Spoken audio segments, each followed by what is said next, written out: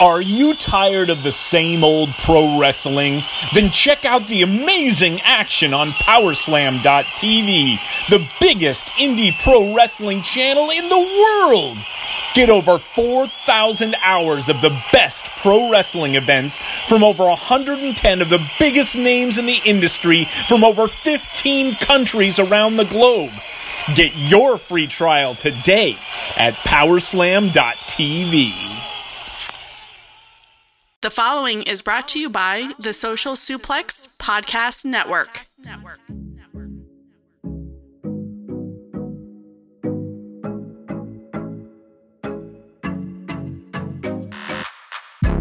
Ladies and gentlemen, welcome to this week's episode of NXT Then Now Forever. I'm James Boyd, and with me I have the co-host, or just your joint host of Keeping It Strong Style, Josh. I'm the host. You're the host. Jeremy's the co-host. Okay, so we're already establishing that you're the heel of the contest. Okay, I see. So the host of Keeping It Strong Style, Joshua Smith. What's going on, man? What's up, man? Glad to do this show. Yeah, finally. Finally. Yes. So we are going to start off with this week's NXT. It is going to go by very fast because every single fucking match on this show, except for the main event, follows the same exact path.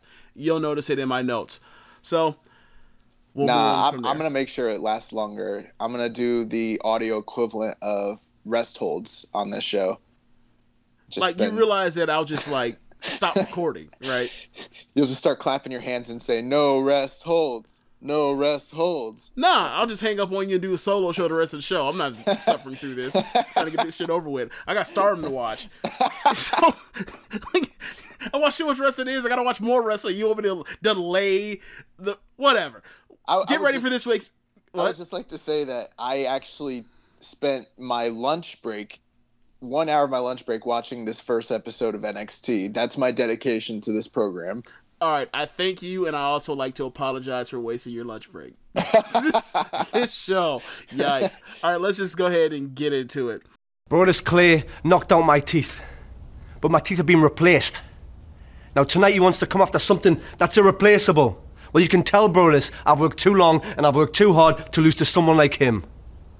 So I will beat him again, but this time it won't be via countout. This time I'll beat him slap bang dead in the center of the ring. 1, 2, 3. NXT 219, May 1st, 2014. We start with a Triple H promo. He says the line between the future and now are getting blurred, and then he mentions the Shield, the Wyatts, Cesaro, Big E, and Damian Sandow? Who's that? Yeah, very good question. So, he also mentions Paige, who recently was just in NXT, and she gets a very big pop. Then we announce, or Triple H announces, the next upcoming 2-hour NXT special called TakeOver. The very first TakeOver. Yeah. So then we get Tyson Kidd versus Bo Dallas. Tyson Kidd shines early until Bo catches a kick and then sweeps a leg and sends Tyson bumping onto the apron. Bo squeezes the life out of Tyson in the match until Tyson fights to his feet and delivers some kicks. Bo cuts him off and delivers a Bo dog, but Tyson kicks out of the finisher. Tyson ends up on the apron. Bo charges. Tyson hits him with a head kick, and then he sets up and hits the top rope blockbuster for the win. Yeah, when I was watching this, I just kept thinking, a few thoughts I had to myself was like, I forget how raw Tyson Kidd's gear always was. Mm-hmm. And I'm like, man, I really miss Tyson Kidd because this guy was great. The whole time he was wrestling, I was like, this is Bret Hart's wrestling. Oh, my God. Literally, right? Literally. So it's funny that people talk about who's dangerous as a worker. Like, there are people that will blame Sasha Banks for kicking Paige in the back and, you know, her career was done, even though, like, she was on the shelf and she had to fight to get herself back into the ring after being held off for that time. So I've yet to hear somebody be a smartass and say Samoa Joe is dangerous. I'm just waiting on that. Yeah, well, Brett said that. Are you serious? Yeah, you don't remember? Brett was like very critical, very publicly outspoken when the accident happened. Okay, I never saw the move, but I figured it was just a regular muscle buster like it always is. And it was just a freak accident. There's only so many bumps you can take on your neck. Think how many people end up with stenosis. I don't know if you thought about this, but this show is a little bit significant because you and I were actually living in Baltimore working together in Baltimore. Okay, when this show was taking place. Is that historically significant or personally significant? Historically, of course. Moving on. We're going to go to... Oh, I did want to say one thing, though. Even though Bo wasn't the greatest wrestler in the world, he comes across so much more like a star in Full Sail back then. He is a guy, like, with that gimmick, I thought would actually be something that got over on the main roster, and it just never panned out.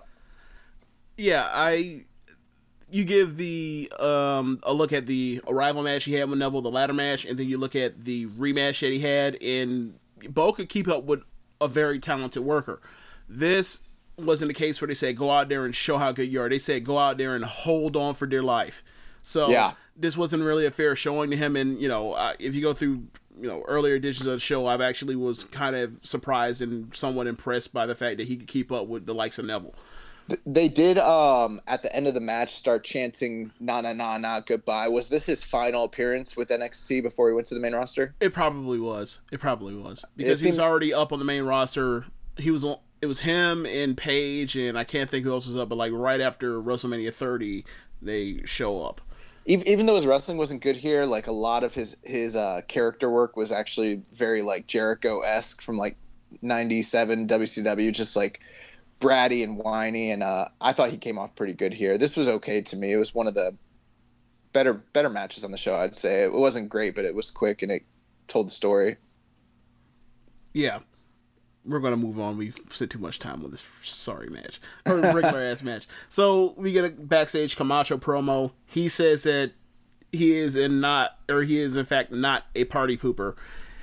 So then Adam Rose interrupts and he says, everywhere he goes, there's a party, or everywhere he goes is a party, and then Rosebuds, assemble. You get Braun Strowman, Fuck All Night, Tucker Knight, Simon Gotch, WrestleMania 35 main event winner Becky Lynch and the likes. They're all dancing around. Even the backstage interviewer started dancing around. Camacho rolls his eyes, and that was the end of that one. Camacho looks familiar. Are you serious? Okay. One thing I was thinking about, though, do you think that they put lifts in Braun's shoes now? Because he looks shorter here than he normally does. No, I don't think so. Okay. Yeah, so yeah, so then we get a backstage promo from Bayley and then Sasha. Both of them are very quick. Bayley says that the title is more... Okay, let me backtrack for a second. So they're stating that because of Paige's accident, they're doing a NXT women's title tournament. It's an 8-woman tournament. The first round of matchups is Bayley versus Sasha, Layla versus Layla, not Princess Leia. Layla versus Natalya, Emma versus Charlotte, and Alexa Bliss versus Alicia Fox, which surprised me because I didn't think Alexa was on NXT that early. I thought it was a little bit later than that. Anyway, she's doing the cheerleader pixie fairy gimmick. Anyway, we get a quick backstage promo with Bayley and then Sasha. Bayley says the title is more important to her than 10 John Cena hugs, 5 Big E high fives, and a combo of both from Paige, and that Sasha's in her way. And then Sasha says that now that the Princess of Pale is gone, it's time for the boss to take charge. And she says she's going to hit Bayley so hard that her ponytail will be knocked straight. So we end up getting Bayley versus Sasha. Bayley comes out first. Still doesn't have the music that she's known for, but she does have the NXT debut of the wacky inflatable arm tube guys. Yeah, I didn't know she had that early. Yeah, same here. Then Sasha comes out. Sasha still has that music in the hair that is not what we know and love from Sasha Banks just yet. So they both start out with some mat wrestling. They end up in positions where they end up getting them into the corner, each of them at different points, getting them into the corner with their backs exposed, and both of them exchange back chops, which look kind of mean. We end up getting Bayley in like the Bret Hart fundamental where she's in position for her finish, but she ends up and is teasing the finish, but she instead does something else and it almost fakes you out. Like, you know how Bret used to get the legs and then do like the headbutt to the gut. Yeah. Yeah, she does this. She does a couple times. She slaps the bear hug on, and then she just lifts Sasha and then runs her into the corner. And I'm just like, you're in a position for your move. Just hit your move. So, anyway. Yeah, it seemed to me, I don't know, I kind of thought like maybe she just had a lot of hugging offense. I think that's where they're getting at. It's like, you know, she wants to hug you, and then like there's variations of the huggery. I will say this though, this was some of the most fluid and like best wrestling on the show early on. Even though this is a really, really short match, you could already see a lot of what would become the brilliance between these two. Just the chemistry between them. I actually really dug this for as long as it lasted. Yeah, you're right, because it was really a short match, but yeah, you can already start to see it. And this is the third match I think I've seen between them two already. And although I do have one big gripe with the ending, and I'll tell you about it here in a second. Oh, I have a gripe with it too. So after all of the running into the corner, Sasha ends up hitting a straight jacket neckbreaker looking deal that apparently used to be her finish called the bankrupt. So Bayley kicks out for 2. Sasha makes a face like she kicked out of my finisher. So she can't believe it. Yes, can't believe it. However, will she continue? So Sasha lifts her up to her feet, and then Bayley ends up grabbing her for the Bayley to belly, but Sasha escapes and then hits the backstabber that rolls into the bank statement for the submission victory. Yeah. So with this, everything leading up to the Bayley to belly was really good. She hits her with the Bayley to belly, and she just rolls out of the ring, which is fine, except for she was too far for the position, so she just had to keep rolling. And it didn't come off like a desperation. It just kind of came off like she had all her cognizance to do it. Yeah. Then when Bayley goes to grab her, she I forget what you call it, like a jawbreaker. She does a jawbreaker on the ropes to her. So it's like she got hit with her finisher, but then she has the presence of mind to roll out, hit her with the freaking jawbreaker, then get back in and hit her with the bank statement. She doesn't sell the Bayley to belly whatsoever, like not even a little bit, which I kind of get. I don't criticize them too much. I guess I criticize the agent because they only had a few minutes, and that's probably what they were told to do. But if you get hit with the finisher and you roll outside the ring, you should probably sell it and lay on the floor for a while instead of just like popping right up, because it basically no-sold the entire finish.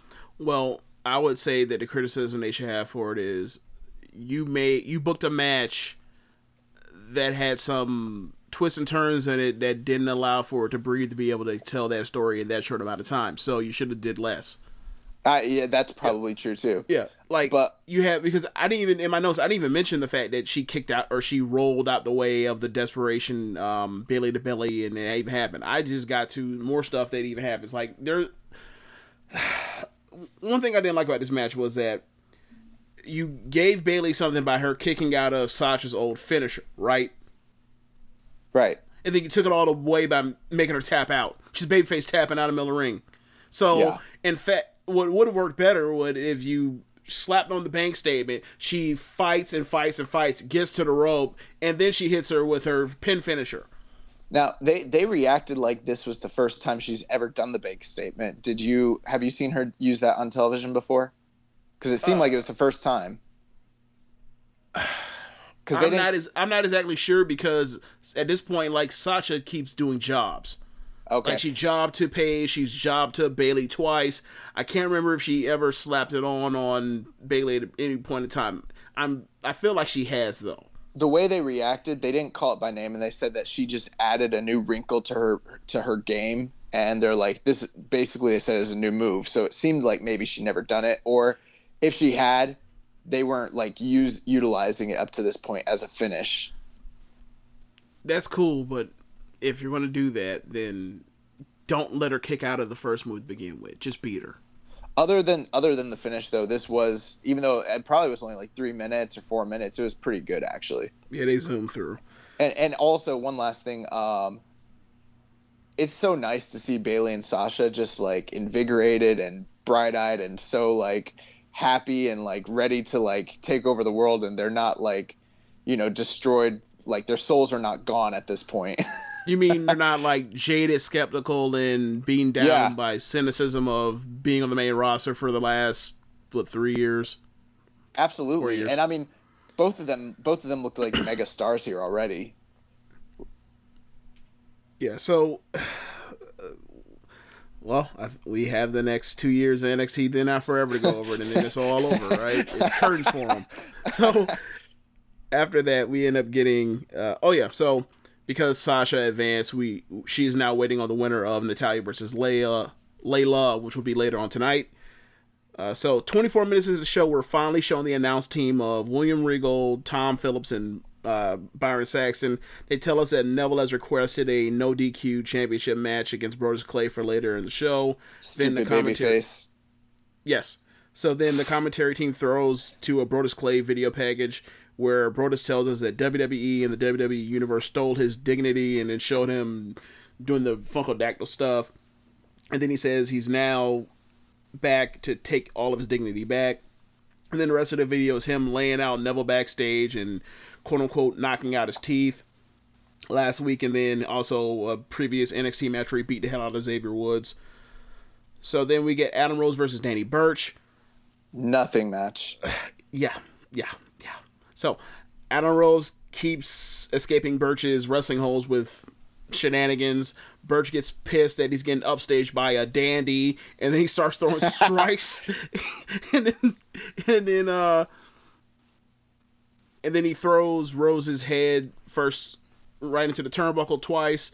That fires up Rose, and he hits a string of punches and chops, then a charging back elbow in the corner, then a back kick, then a Bronco Buster in that same corner, and then he hits this inverted neckbreaker looking deal for the win. The party foul. He hit him with the party foul. That's what it's called. Okay. The snapmare driver. Okay, the snapmare driver. Okay. I'll totally forget that by next Which is a week. pretty cool move, actually. But other than that, this match was pretty much nothing. It was interesting to see Danny Burch kind of like he definitely wasn't in the shape he's in now, you know? Well, we don't really know that because he's in the singlet. You have no idea. He's definitely bigger, though. Yeah. He's shredded to the gills now. It's also funny that Regal is trying to say that like he is like a hooligan. Yes, he's like, yeah, I don't even know how you even made it into this country. I don't know like, how he got a visa. Yes. So then we end up getting the Rosebuds coming down to the ring to celebrate with Adam Rose. Then Camacho comes out and he lays out one of the partying geeks, and that's just to further that storyline along. Riveting stuff. Yes. So we get a quick backstage interview with Brodus Clay. He says that Neville will be lucky if he even is left with a heartbeat. It's like, yikes. Murder. So then we get Natalya versus Layla. We get a great deep arm drag from Layla. Then Natty escapes a wrist lock, and then Layla slaps on this rest hold. Oh, Layla's so bad. Yeah. For the time, by the standard, no, but like she's pretty bad compared to all the other rest of the women on this show. I remember when she came back in, I think the 2012-ish, 2013-ish, whenever that was. I remember her being okay. And then she did the Fandango stuff, which is where she is right now in her career. And, right. And then it's like, well, I guess, whatever. Yeah, I forgot about the Fandango stuff. When she came out, I was like, oh, yeah, she was with him. Because I only kind of remember Summer Rae, honestly. Remember, I think they took it to SummerSlam.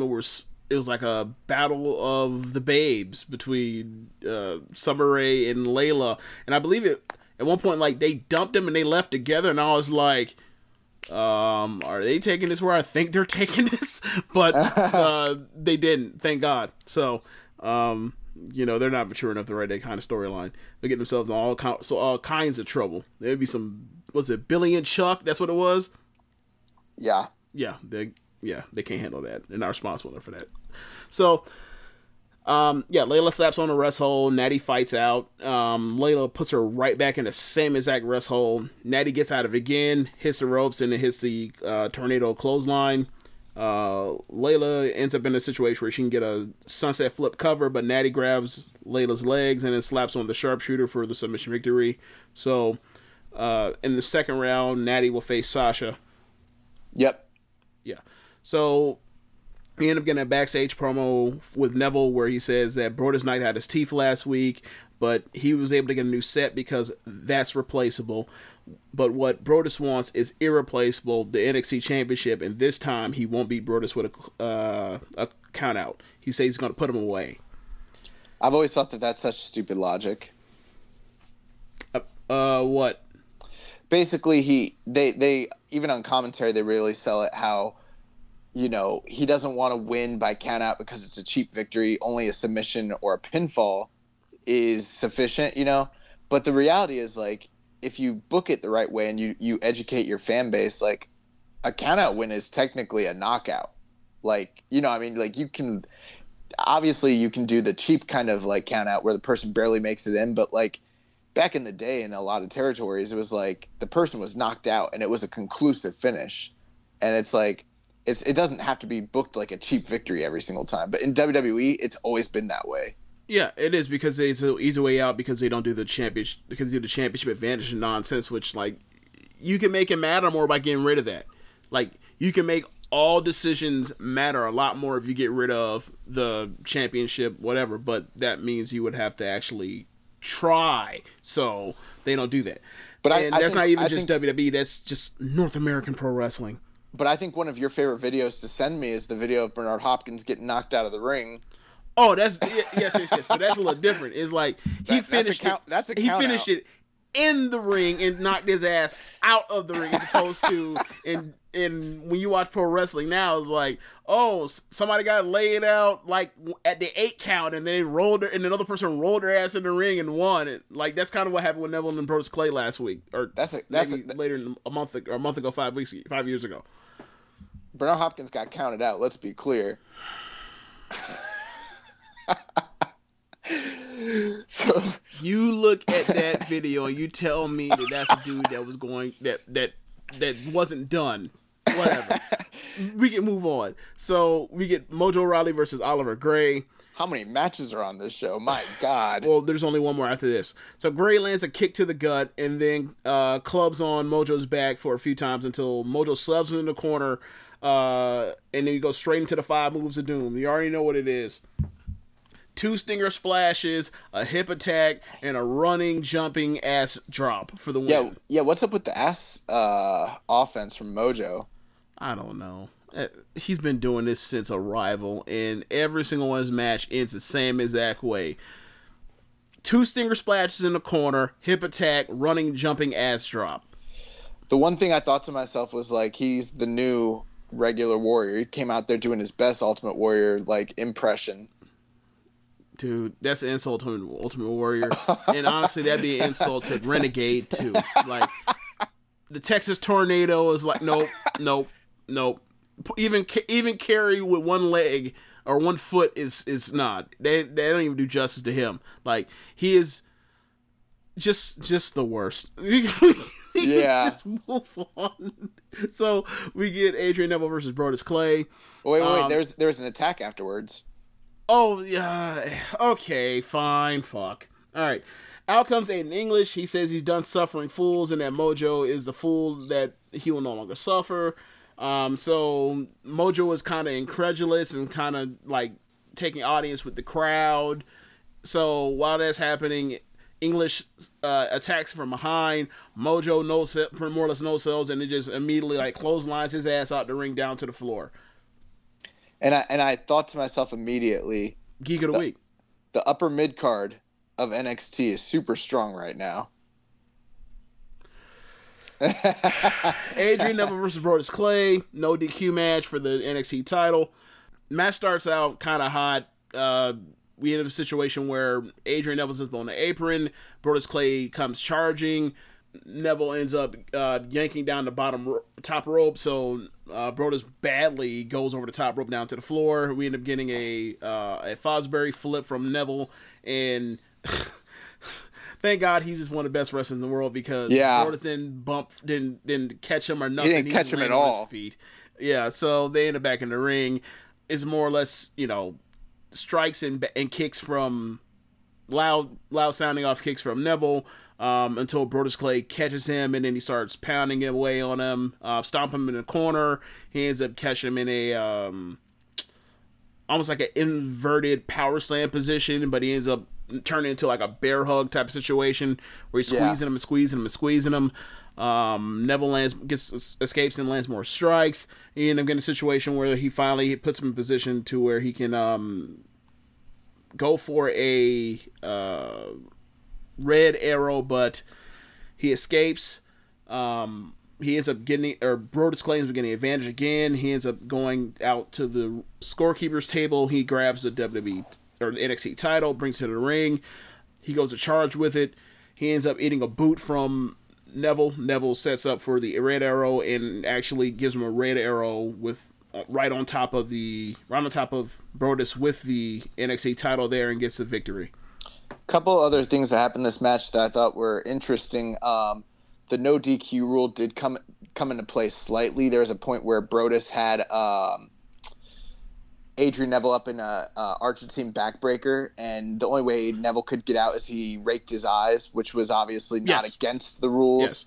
That was the inverted power slam bear hug hold I was talking about. Yes, an Argentine backbreaker. Dude, I don't know the name of that shit. I was like, whatever. I'll just say what it's close to. Yeah. That's Antonino Rocca's one of his finishes. And then cool. Antonino Rocca was like one of the biggest WWF stars ever. Didn't say otherwise. I just said cool. Let's move on.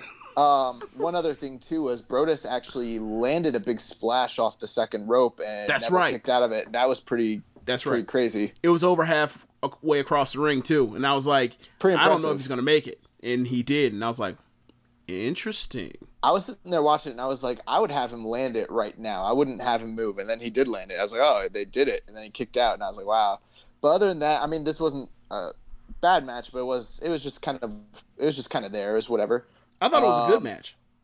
I thought it was good. I thought that when Neville hit the red arrow, even though this was 5 years ago, it's still to this day one of the most impressive aerial maneuvers that you'll ever see. Like, this man was just incredible.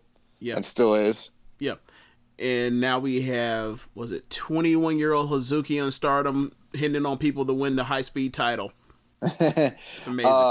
One thing I thought was really funny was the entire night I thought because I didn't watch NXT from this period, but Tom Phillips, Byron Saxton, and William Regal I thought were really good. What would you call them? Commentary team? I thought that this week, and Regal's pretty much on every single week, I thought this was the worst that Regal was at trying to figure out what he was trying to say. It was almost as if like he was at loss for words at times, and he was scrambling to try to fill in the blank of what he was saying. Like, he sounds a lot like how I am when I do the show, and when it's like he's thinking out loud while trying to form what he's gonna say, and he's like searching for his words how I'm searching for my words right now a lot, but normally he's like on point. So it just kind of took me aback a bit to see he didn't have the fastball this week. I'm not a big commentary guy. Like, I've said this on my show before. Like, I don't have like hot takes on it, but I thought that this was a pretty good team. That being said, though, they had one of the most ridiculous calls I've ever. I get why they were doing it, but they had one of the most ridiculous calls at the end of this match. Like, William Regal was like, "Yes, this was by far the greatest performance I have ever seen in my entire life. This man has overcome Mount Everest." And I was like, all right, Tony Schiavone, the greatest night in the history of professional wrestling. Okay, to be fair, he did just carry Brodus Clay to like a 2 3/4 3-star match. Yeah. So it was good. It was. He did kind of do the damn thing.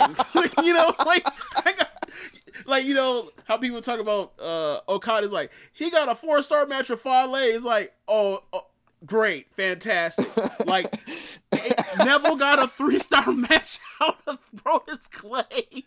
I actually did think on this show they did a really good job with backstage promos with Brodus Clay and Adrian Neville. They did a good job like telling the story and building it up. It was something that was anticipated. One thing I think people kind of forget, because Neville's reign was so early in the days of NXT, is like he was, and the record might have been broken now, but it might not have. I think he's got the most title defenses on television and takeovers of any champion in history. And it was because he was doing a lot of this. He was defending the belt on regular NXT television a lot more often than you would see other champions doing that. So that's one thing that people kind of forget about his legacy. That's a great point. Neville is someone that should never be forgotten in the history of NXT, and that's one of the reasons why I decided to do this show. But let's move on to this week's NXT. I'm gonna keep cheering for you, but I'm gonna let you know. Keep my name out your mouth. Keep my name out your mouth. That's all I'm saying for you. Keep my name out your mouth. What's going on here? Yo, hold up. Bianca, what are You you doing? good? You good? Fantastic. What are you doing? Fantastic. I hope you have a good day then. Mia, I'll be a good week. come back to class. Okay, you got something, Bianca. you got something you need to say to me? You got something you said to me? You Bianca, want to talk about what that are you yourself doing? this week. So, what's on your mind? Okay, why don't we Hey, talk lady, stop it. You're in the PG here. Handle this in the ring then. Stop it. Post up. Stop it now. Girl. Hey, Bianca, what are you doing? What y'all looking at? You really recording this right now? Get up out of here. Get out my face. WWE NXT 504, May 1st, 2019. The first match of the card is Danny Burch, Oni Lorcan, and Humberto Carrillo versus the Forgotten Sons. So, Cutler and Lorcan get things started with Lorcan hitting some running blockbuster onto Cutler, and then it's a European uppercut to Blake that sends him out of the ring. Humberto comes in and hits a standing moonsault before the Forgotten Sons regroup at ringside, and Jackson beats Humberto down with some right hands. Cutler hits a running knee to the back of Humberto in the ropes before he hip tosses Blake into Humberto for a quick 2 count. Jackson hits a diving headbutt onto Humberto for a 2 count before locking in the Cobra Clutch. Humberto rolls back to pin the shoulders of Jackson for the near fall. Lorcan comes in and takes out all 3 members of the Forgotten Sons before Burch hits a missile drop kick onto Cutler. Jackson breaks up a crossface by Burch before Humberto accidentally hits a suicide dive onto Lorcan. Burch ended up in the ring with all 3 members of the Forgotten Sons, so he ends up firing up and he's getting beaten down before Jackson hits a Polish hammer to Humberto in midair. And the Forgotten Sons then hit the Lorcan and Burch with double diving knee drops, with Jackson holding them in reverse DDT position, and they end up, I believe they end up pinning Burch. Yeah, so a couple thoughts I had here. Lorcan and Burch, are they on NXT UK as heels? Okay, so they're doing weird stuff. So Oni is in 205 Live, and he's a heel. Like, he's a frothing at the mouth dog, damn near, right? And then Burch, I don't know. I don't really watch 205. You know what? NXT I'm confusing them with Eichner and okay, and Bartel. That's what it is. But either way, like, if they're still going to be tagging, they may as well be doing double duty in UK. Yeah, might as well. I thought that the opening sequence, like the Shine sequence with Lorcan and Danny Burch and Carrillo, was really, really good. Obviously, when you compare this match to everything on the previous show that we just reviewed, there's a huge difference in work rate. Yeah, and it's almost as if this show has more talent. Yeah, it's I don't watch the Forgotten Sons. They all had a good accounting of themselves, but this is obviously like a Jag gimmick. Like none of the guys really stand out. They all stand out in the sense that they have good wrestling, but as far as characters, I couldn't tell you which one's which or who they are, what they're about, or anything like that. Wait, you can't tell that like Jackson is Gunner from TNA, and he looks like fucking Batista once he gets in the gear. I noticed that there was a guy who's really jacked. I didn't realize. Okay. Okay, until you said it just now, I remembered. Like, yeah, that's Gunner. Okay. But watching it, there was no point when I was watching this where I thought, oh, that's Gunner. Oh, okay. Well, the thing about him is he's not necessarily a good worker, but like he can follow. He's somebody that you can. He was follow. fine in this match. Yeah, but you can see his weaknesses or whatever aside from when he's like beating the hell out of people. So, but I did like Cutler, the numbers game. I like the way that they were able to kind of like just utilize their cohesiveness, the Forgotten Sons, to kind of get the win in this one. Yeah, I'm just. They're like getting positioned as the top or the number 2 heels in the tag division or actually number 1 heels because we don't know what's going on with Undisputed. Well, now that you mention, I completely one we don't know is if they even have a tag team right now. They're on the Rocks, and then I was really confused about what they're doing with the Viking Raider Experience of War or whatever the hell they're gonna call themselves because. On their baby faces on NXT on the main roster, they're clearly heels. So I don't know, what Viking experiences. And on the main roster, they're heels. They're beating up Lucha House Party. I didn't know that. Yeah, they're beating up Lucha House Party in their debut match. Like they tagged opposite Blackachet and tagged with the Revival in an 8-man tag. Like they're clearly heels. So often with this company, I just always say to myself, "Who the fuck knows what goes on with this company?" They don't even know. So why should I speculate and waste my brain power? Yeah. So, but I thought this match was pretty good though. It's decent. Yeah, it was a good match. It's just they had Carrillo playing Ricky Morton for a while. Yes. I'm wondering if they ever turn him heel and like they use the fact that he's a pretty boy as the Heat because I would enjoy that. Kind of like what they're doing with Sammy Guevara over in AEW. They could probably do something similar to that. What do you mean that's what they're doing? Like, it's a t-shirt company. Yeah. Okay. So then we get Dijakovic versus Mansoor. No, we got a promo with the 2/3 horsewomen. 3/4. Okay. They're walking on campus. They walk up on Kathy Kelly. Kathy Kelly says, trying to talk to Shayna. Shayna doesn't want to talk. Kathy Kelly asks her a question that she didn't like, and then she stomps off in a huff. I've seen this like 5 times already, just doing the show. Like, it's always Kathy Kelly is saying something that pisses off Shayna. She walks off. It's funny, but like, we've seen it already. I thought Shayna was going to steal her. I thought she was going to do something else to her, but we'll move this a PG show. So, Oh, and there was a clip of earlier this week at the PC with Bianca Belair and Mia Yim. You're right. They get into an argument because last week, during a media availability, a fake one, of course, meaning Mia, was talking about the landscape of the division because Shayna's been on a rampage. She's made Bianca, who says she's undefeated, defeated, beating her twice. Then you have what she did to Kyrie by taking her off the show with the arm. And she's been beating up the locker room again ever since she lost a couple matches right after Phoenix.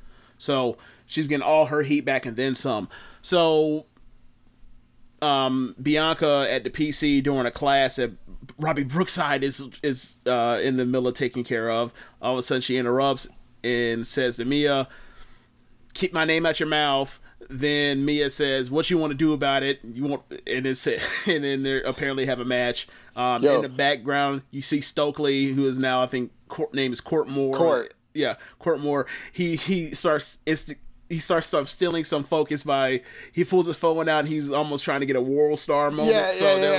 He's just the best. Like, he's not even trying yet, and he's already just the best. I love that Mia's like, "Post up." I was trying not to say it. I was like, post up. You want an entry pass from the free throw or from the 3-point line? The fuck are you talking about? Yeah, whatever. And then she walks back. She's like, "What are you doing, Court?" Yes. And it's funny because I don't know if you're on Twitter or not, but like they're constantly around each other and they're constantly antagonizing each other, and the joke is always that like it's gonna reach a boiling point and Mia's gonna beat the brakes off of him, and he knows it, so he's like trying to be funny, and he's basically like trying to throw rocks and hide his hands. It's hilarious. Yeah, that whole scene was pretty funny, actually. Yes. So like, did they say their match is next week or 2 weeks from now? I don't know. I think it's next week. Okay. Yeah. So we get Dominik Dijakovic versus Mansoor or Mansoor. No, I'm sorry. Yim versus Baszler is next week. Okay. Yeah. Okay. So, Dijak versus Mansoor. I've seen him on the Largo Loop before. 1 week he was playing a heel with goons, and next week he was playing a babyface. This week he's out as a babyface selling for this monster. This is awesome. Mansoor into the corner and hits him with some forearms before Mansoor hits a running back elbow, but he ends up getting caught, and he goes for the diving crossbody. Dijak spins around and launches Mansoor out of the ring from like a fall-away slam position, which just looked so horrifying scary. Because he didn't even grab the rope. He just fell. Yeah. Yeah, so then he gets back into the ring, and then Mansoor ends up getting a near fall with like this crazy like knee enziguri deal where he ends up getting a spot where with strikes that he ends up getting Dominik on the ropes. He actually takes a knee. He basically steps up on that knee and then drops a knee strike, a V trigger. Since we have keeping it strong. There's a lot of V triggers on these shows. Yes, so he ends up getting a near fall out of that, and then he tries to follow up, and then Dijak hits the Feast Your Eyes for the win. This match was awesome because in one way you could be like, this was a squash. Dijak just squashed this guy. Mm-hmm.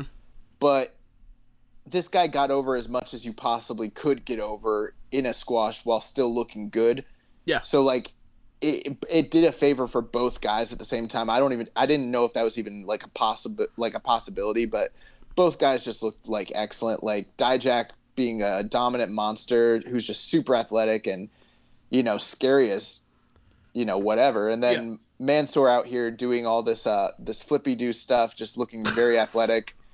And I dug this match. It was short, but man, it was really, really good. And Dijak's awesome. Mansoor's awesome too, but Dijak's awesome. Yes, because Dijak, he has that Brock Lesnar, or let's just focus on heels anyway. Like I also like to say that like NXT Asuka was also awesome at being an ass kicker that could be sell and be vulnerable, and when she was vulnerable, like she was awesome at it. But Shayna, Brock Lesnar when he gives a shit, and trying to think who else is like that as well. But who Dijak sells well? As well.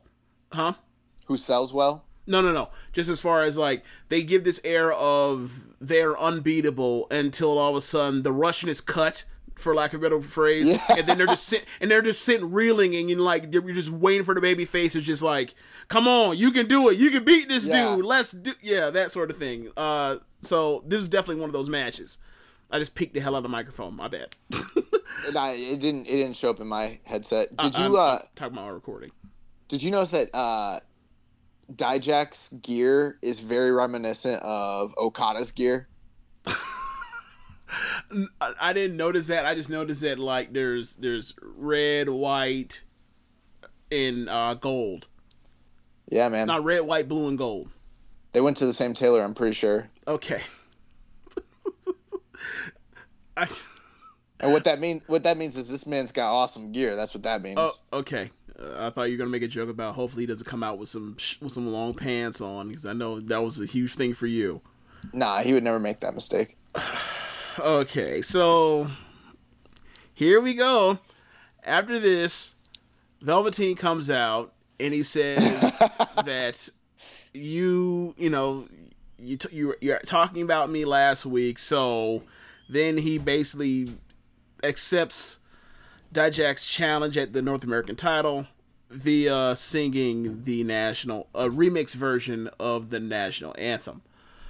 Yeah. Oh, this thing fucking sucked. He was off beat. He was off. He can't sing. He can't sing. And the truest test of his overness and his likability is the fact that this thing sucked with no hands, yet at the end of it, the crowd loved it. It was legitimately going to be one of the worst promos, one of the 10 worst promos in WWE in 2019 from an objective standpoint, and the crowd ate it up. This dude, he made it work even though it sucked, and everyone knows it sucked. Do you ever find that it's ironic that so much of what Dream does is based off of Prince, who happened to be a 5'2" man, and Dream is like a giant hulking dude, but it's just kind of like ironic that that's the case. The thing is, he pulls from so many different inspirations that is like so many different places for inspiration. Whether it's Macho Man or it's Rick Rude or it's The Rock or it's Prince, that it's Hogan, that I can't really at this point, like, it's almost just like that amalgamation. That's his Dream at this point, because there's so many things he pulls from that is almost like I don't even think about it in those terms anymore. But yeah, I mean, you're right. I totally agree. Obviously, I've always said that to me, Velveteen Dream is my WWE's version of Stranger Things. Something that pays homage to all these different. Yeah. So, like, it's basically like he's paying homage to the former wrestlers in a way that, like, Stranger Things always pays homage to Spielberg movies. Yeah, exactly. Okay. And all other 80s pop culture, but they do it in a way to where they make it into their own unique individual thing that's new and fresh, and that's what he does. The moment I saw Dream, I was like, he's Stranger Things. It's awesome. But I think for the regular layperson who's not as familiar with wrestling, if they saw him, they would just think Prince immediately, just based off the purple light and the look. Yeah. And so I've always just thought it was funny that, like, he's a 6'2" giant muscular man, and then, like, Prince was a little guy. Yes, Prince is I don't, thin's not the word. Not wiry is not the word. Like this like slight, gaunt almost, like, and do this, especially back in the 80s with like the androgynous look, and he has a heel on his boot. He's on some album covers, at times in the G-string. So yeah, I get it. Yeah. Yep. But Dominic definitely was pissed when this whole thing was going on. So I'm glad that they're giving I'll never call him Dijakovic because I don't agree with that, but I'm glad they're giving you're saying you don't agree with his name? What? I'm dead naming him. He's Dijak. I call him Dijak from time to time. I'm just trying to, I can't say Dijakovic. It's too hard. Look, you know how many times I've had to call him Dijakovic for me to be able to say Dijakovic when I read through my notes? In my notes it says Dijak. But yeah, I'm just glad that they're giving this guy something for real now, and him and Dream's gonna be freaking awesome. Like, that's something I hope that they save it for TakeOver. I hope it's not on NXT, but it seems like it might be on TV. Nah, I need them to burn through that so I can get my Dijak my Dijak Keith Lee match that I was promised weeks ago. I got fucked over with because he got hurt. I need this match. I'm sorry, I need this match. They went out there and had a 5-star 7-minute match, bro. I need this match. I mean, they've got a 5-star in PWG. I don't cover PWG, Josh. I cover NXT. I need it in NXT. Oh, man. So, we end up getting to the main event, the debut of Kushida. Ono takes... The undisputed stuff before that. Oh, yeah. God damn it. Okay, so they could do their normal previous... are they the Horsemen or are they NWO promo where they're cutting the promos and they're trying to be... cool heels while their music is playing in the background? So they say that they say that last week didn't phase them because they're more united than they've ever been before. And then it happens. This asshole Adam Cole goes out here and buries his own teammate Roddy by saying that Roddy, messed up. That he dropped the ball And he said, even though you dropped the ball, we're still united. And then Roddy says, wait, what? Yeah. And sure enough, he walks away, and a funny thing happened. Instead of it being what we thought, where it would be like, in All case of of a them. split up, where it would be the Kyle O'Reilly, former tag team champions with Roddy, goes to follow him. Instead, it is the fourth wheel, Bobby Fish, who follows Roddy out. And then, as Adam Cole says that, dude, I was just joking. It's just a passive aggressive joke. You have Kyle O'Reilly, Mr. Air Guitar himself, staying with him with Cole and saying it was a joke. So we're getting face. Like the worst. We're getting the worst two pairs out of these guys that we probably could have imagined. Obviously, we know Kyle O'Reilly has some of the best facials in wrestling, but his face during the entire promo was just hilarious. As soon as like Roderick Strong was like, took offense and was like taking off, like, I don't know, just like whatever it was that he was doing was just so hilarious. You know what it is? It's almost as if Kyle O'Reilly like comes to the realization of things, and you can see his the gears turning in his head. Yeah. Almost like 5 times slower than it should be going. So yeah, it's like, I don't want to say he's a dummy, but it's clearly he's putting on to do this, but like it's so delayed, and he's such a lackey that it's like hilarious. Yeah. Like he's sitting there and he's looking and he looks confused, and then his mouth slowly drops. Yes. And it just stays agape for the longest time. Like, yes, it's so funny. Yes, he's almost like, if you ever watch any episode of Friends, it's like any episode where they made fun of Joey being dumb. It was like, it's always the gag. It's like, except they don't actually like get to a point where like they realize that Joey's dumb, and they're always like catch up. It's like it happens, and then like he's catching up while no one realizes that he's behind yet. So it's even funnier because they don't even realize that like their friends out here lacking. It's so funny. I'll tell you the truth. If that hadn't happened, then I would have allowed you to just continue on to the main event because I'm ready to talk about that. But because of what Kyle O'Reilly did, I was like, no, we got to talk about that because that stuff was funny. Okay, so I think we also get a mention that we're going to get Riddle versus Cole in the next week or two. Yeah. So then we end up getting Kushida versus Cassius Ohno. Ohno takes Kushida down and then locks in a side headlock, and they grapple, and Ohno misses a leg drop before Kushida hits the not cartwheel, some gymnastic maneuver into a basement drop kick. Ohno drops Kushida with a boot and chops him before Kushida comes back with an enziguri and a springboard head chop, chopping. And then he goes for he ends up going for the penalty kick onto the arm, and then Ohno hits an electric chair facebuster for a near fall, and then Kushida hits a flatliner into a turnbuckle, and then a springboard hurricanrana for a near fall, which did not look good. Boy, we need to talk about your homeboy Ohno, Josh. Look, I know that he's been big at different points in his career and everything else, but like this was a situation where like he was doing spots that he's done a million times, but for some reason he couldn't do them tonight well.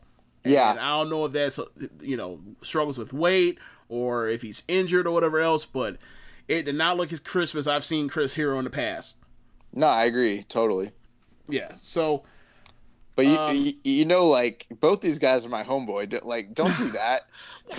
I'm just being honest. Like, look, man, I've seen Chris Hero. He can do these moves before, but like, and I've seen him at this same size do these moves before, but this week it just wasn't happening. You're like, your homeboy, Chris Hero. Okay. I call him your homeboy because at one point you were saying like he might be the best wrestler in America. Was that 2-3 years ago? It was like 2015. It was like almost 4 years ago. But yeah, he was. 4 years ago. Oh, you see, he's like, no, it wasn't 3. It was 4. Okay, I see. Distance yourself, coward. So then, it's not cowardly if it's factual. That literally was the year. Sure. If it happened in 2016, I'd be like, yeah, it was 2016. How convenient. Anyway, we end up getting Kushida gets nearly knocked out with a forearm to back of the neck. Then he goes for a hand spring back elbow, and then Kushida drops him with a punch before hitting the PK to the arm, and then locking in the hoverboard lock for the win. Yeah, I was really glad that they are keeping the hoverboard lock as one of his finishers. We'd seen him recently on the Largo Loop, and he didn't use that move. And so I was kind of speculating whether or not they would keep that as one of his finishers, but they are, which I'm, obviously very glad for that. I think they did call it the hoverboard lock, didn't they? Yes, they did. That's pretty cool. Yes. Now all we need is like gigawatts and, we need Taguchi to show up on the Largo Loop dressed as Doc Brown's what we need. Oh my god. But I was glad that I got to cover it this week because obviously, covering Keeping a Strong Style for all these years, I'm very, well acquainted with Kushida, and I was very excited to see his in-ring television debut with NXT. I thought he looked really good here. This match was really good. I thought it was match of the night. Even though it definitely was. Ono definitely was botching on some stuff. I mean, this was still really good. Yeah, this is still like a 3.5 star match, maybe higher. Yeah. And Kushida seemed to be very over with the Full Sail crowd. Obviously, that's a very smarky crowd, and I'm sure they knew who he was, coming in. But yeah, I mean, for years we talked on our show about him being able to compete with the heavyweights, and this just kind of showed like what he can do. And even though he was going up against a bigger guy like Cassius Ohno, he in no way came off like a little guy or someone that didn't belong or anything like that. Like he looked every bit like he was like this is where he should be. Yeah. I think when we have the size discrepancies, whatever, I think the thing for me anyway, this may just be my opinion, but I think the best way that you can get away with small guy wrestling bigger guy or much bigger guy is either a person is a flyer, he can stick and move and use quickness or whatever else until you finally get into the match where you trade back and forth, or you have the super technician like a Kushida that can basically tie somebody in knots or spin around like a helicopter on someone's back. So I think that, and then one other element, if you have someone who is an ass kicker and can strike really well. And I think fortunately Kushida kind of fits all those bills. He can high fly, he can be, very technical, and he has awesome strikes. Like he can do all three of those things very believably and does do them. Right. He can do all three well, but for me, when I think of Kushida, I think more of on the mat and we're working holds. But I mean, obviously he can do it all, but for me, that's kind of that's like the Kushida I like. Like his goal, like his final match at Kurikan Hall against Tanahashi, like that is the kind of wrestling that I most enjoy from Kushida. Yeah. Have you ever seen his match with Kyle O'Reilly? No, we talked about it leaving out of that house show. But I need to check. I cannot. 2005 or 2016. 2015, the Best Super Junior finals is so good. But one thing I thought was interesting in the beginning of the match, he tried to offer his hand to Ono, and Ono wouldn't. He kicked it away. He wouldn't shake his hand, and then at another point in the match, he grabbed Ono's hand when he had the upper hand, and he held on to it, and he's like, "You're gonna shake my hand." Yes, and the worst part about it is it was left-handed. Like when he shook the hand out the first time, Ono, it was the right hand. It was left hand. It was left hand handshake. It's like that is disgusting. Oh, gotcha. That's gross. But I'm excited. I'm excited for what Kushida is gonna do here in NXT. Hopefully, it's not a Kenta situation. Maybe we fall more on the Nakamura side of things. But I kind of wish his music was better, but whatever. His music's not great. Yeah, I mean, it's not bad, but I thought they would come up with something better for him, but whatever. Thanks for being on the show, Josh. Thanks for coming on. Absolutely. Do you want to get plugs in? Yep, so you can listen to my show, Keeping It Strong Style, the Ace of Podcasts. We cover New Japan Pro Wrestling exclusively. We drop every Tuesday at midnight. You can also follow us on Twitter at KI Strong Style, and also on Reddit. I'm keeping it Strong Style. My co-host Jeremy, he is the pro black guy. You can also join us in wrestling discussion online on Facebook as part of the Wrestling Squared Circle. Okay, and thanks for, again, but that's the end of the show, guys. Be sure to rate us on whatever app you're using to listen to this. Tell the folks about the Social Suplex Podcast Network. Be sure to check out our friends at powerslam.tv, the sponsor of the show. If you're a fan of independent pro wrestling, they have over 4,000 hours of footage from all over the world. You can use the code Social Suplex to get your free month's trial.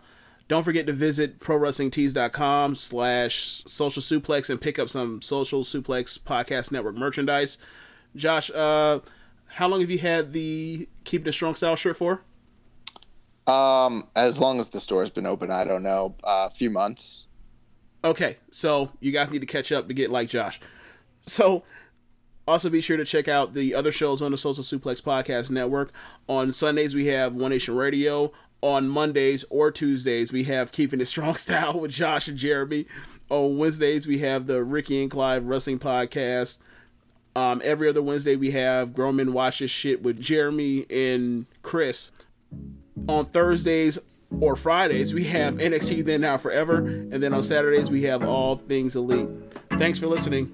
Later. Thanks, guys.